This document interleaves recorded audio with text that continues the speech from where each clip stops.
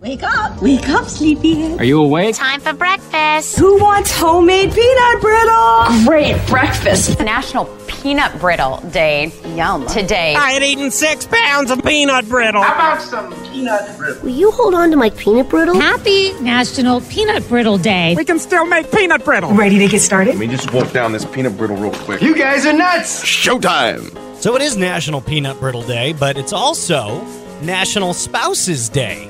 And I want to talk about something that every married couple dreads, losing your wedding ring. I remember when my mom lost her wedding ring about 5 years ago. She was devastated. She cried every day for about 4 or 5 straight days, and it was just awful for her. Well, fast forward about 3 weeks. She still has it lost. I'm upstairs in one of the bathrooms, and I open up one of the drawers to find a Q-tip, and lo and behold, the wedding ring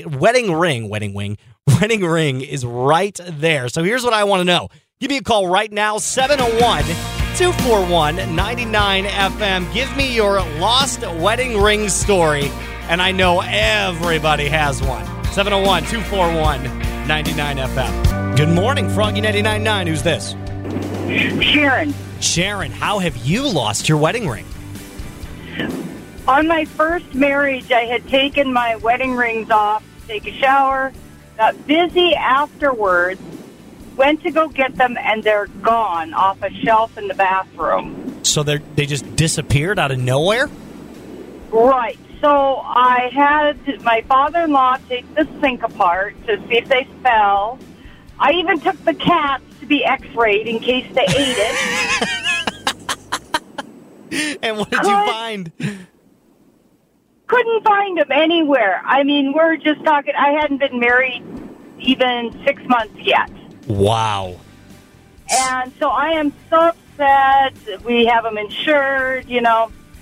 And my husband came home at lunch one day about a month or so later, and there's a red rubber ball in the bathtub that the cats had been playing with.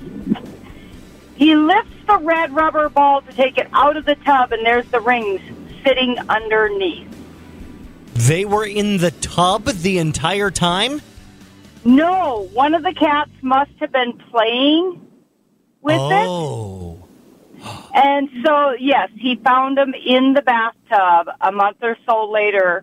One of the cats must have drug them back out. The amount of luck that takes for you is unbelievable. Right, I felt foolish x-raying the cat. Oh, that will forever be the best lost ring story I think I've ever heard. Thanks for calling in. All right, thank you. Have a great day.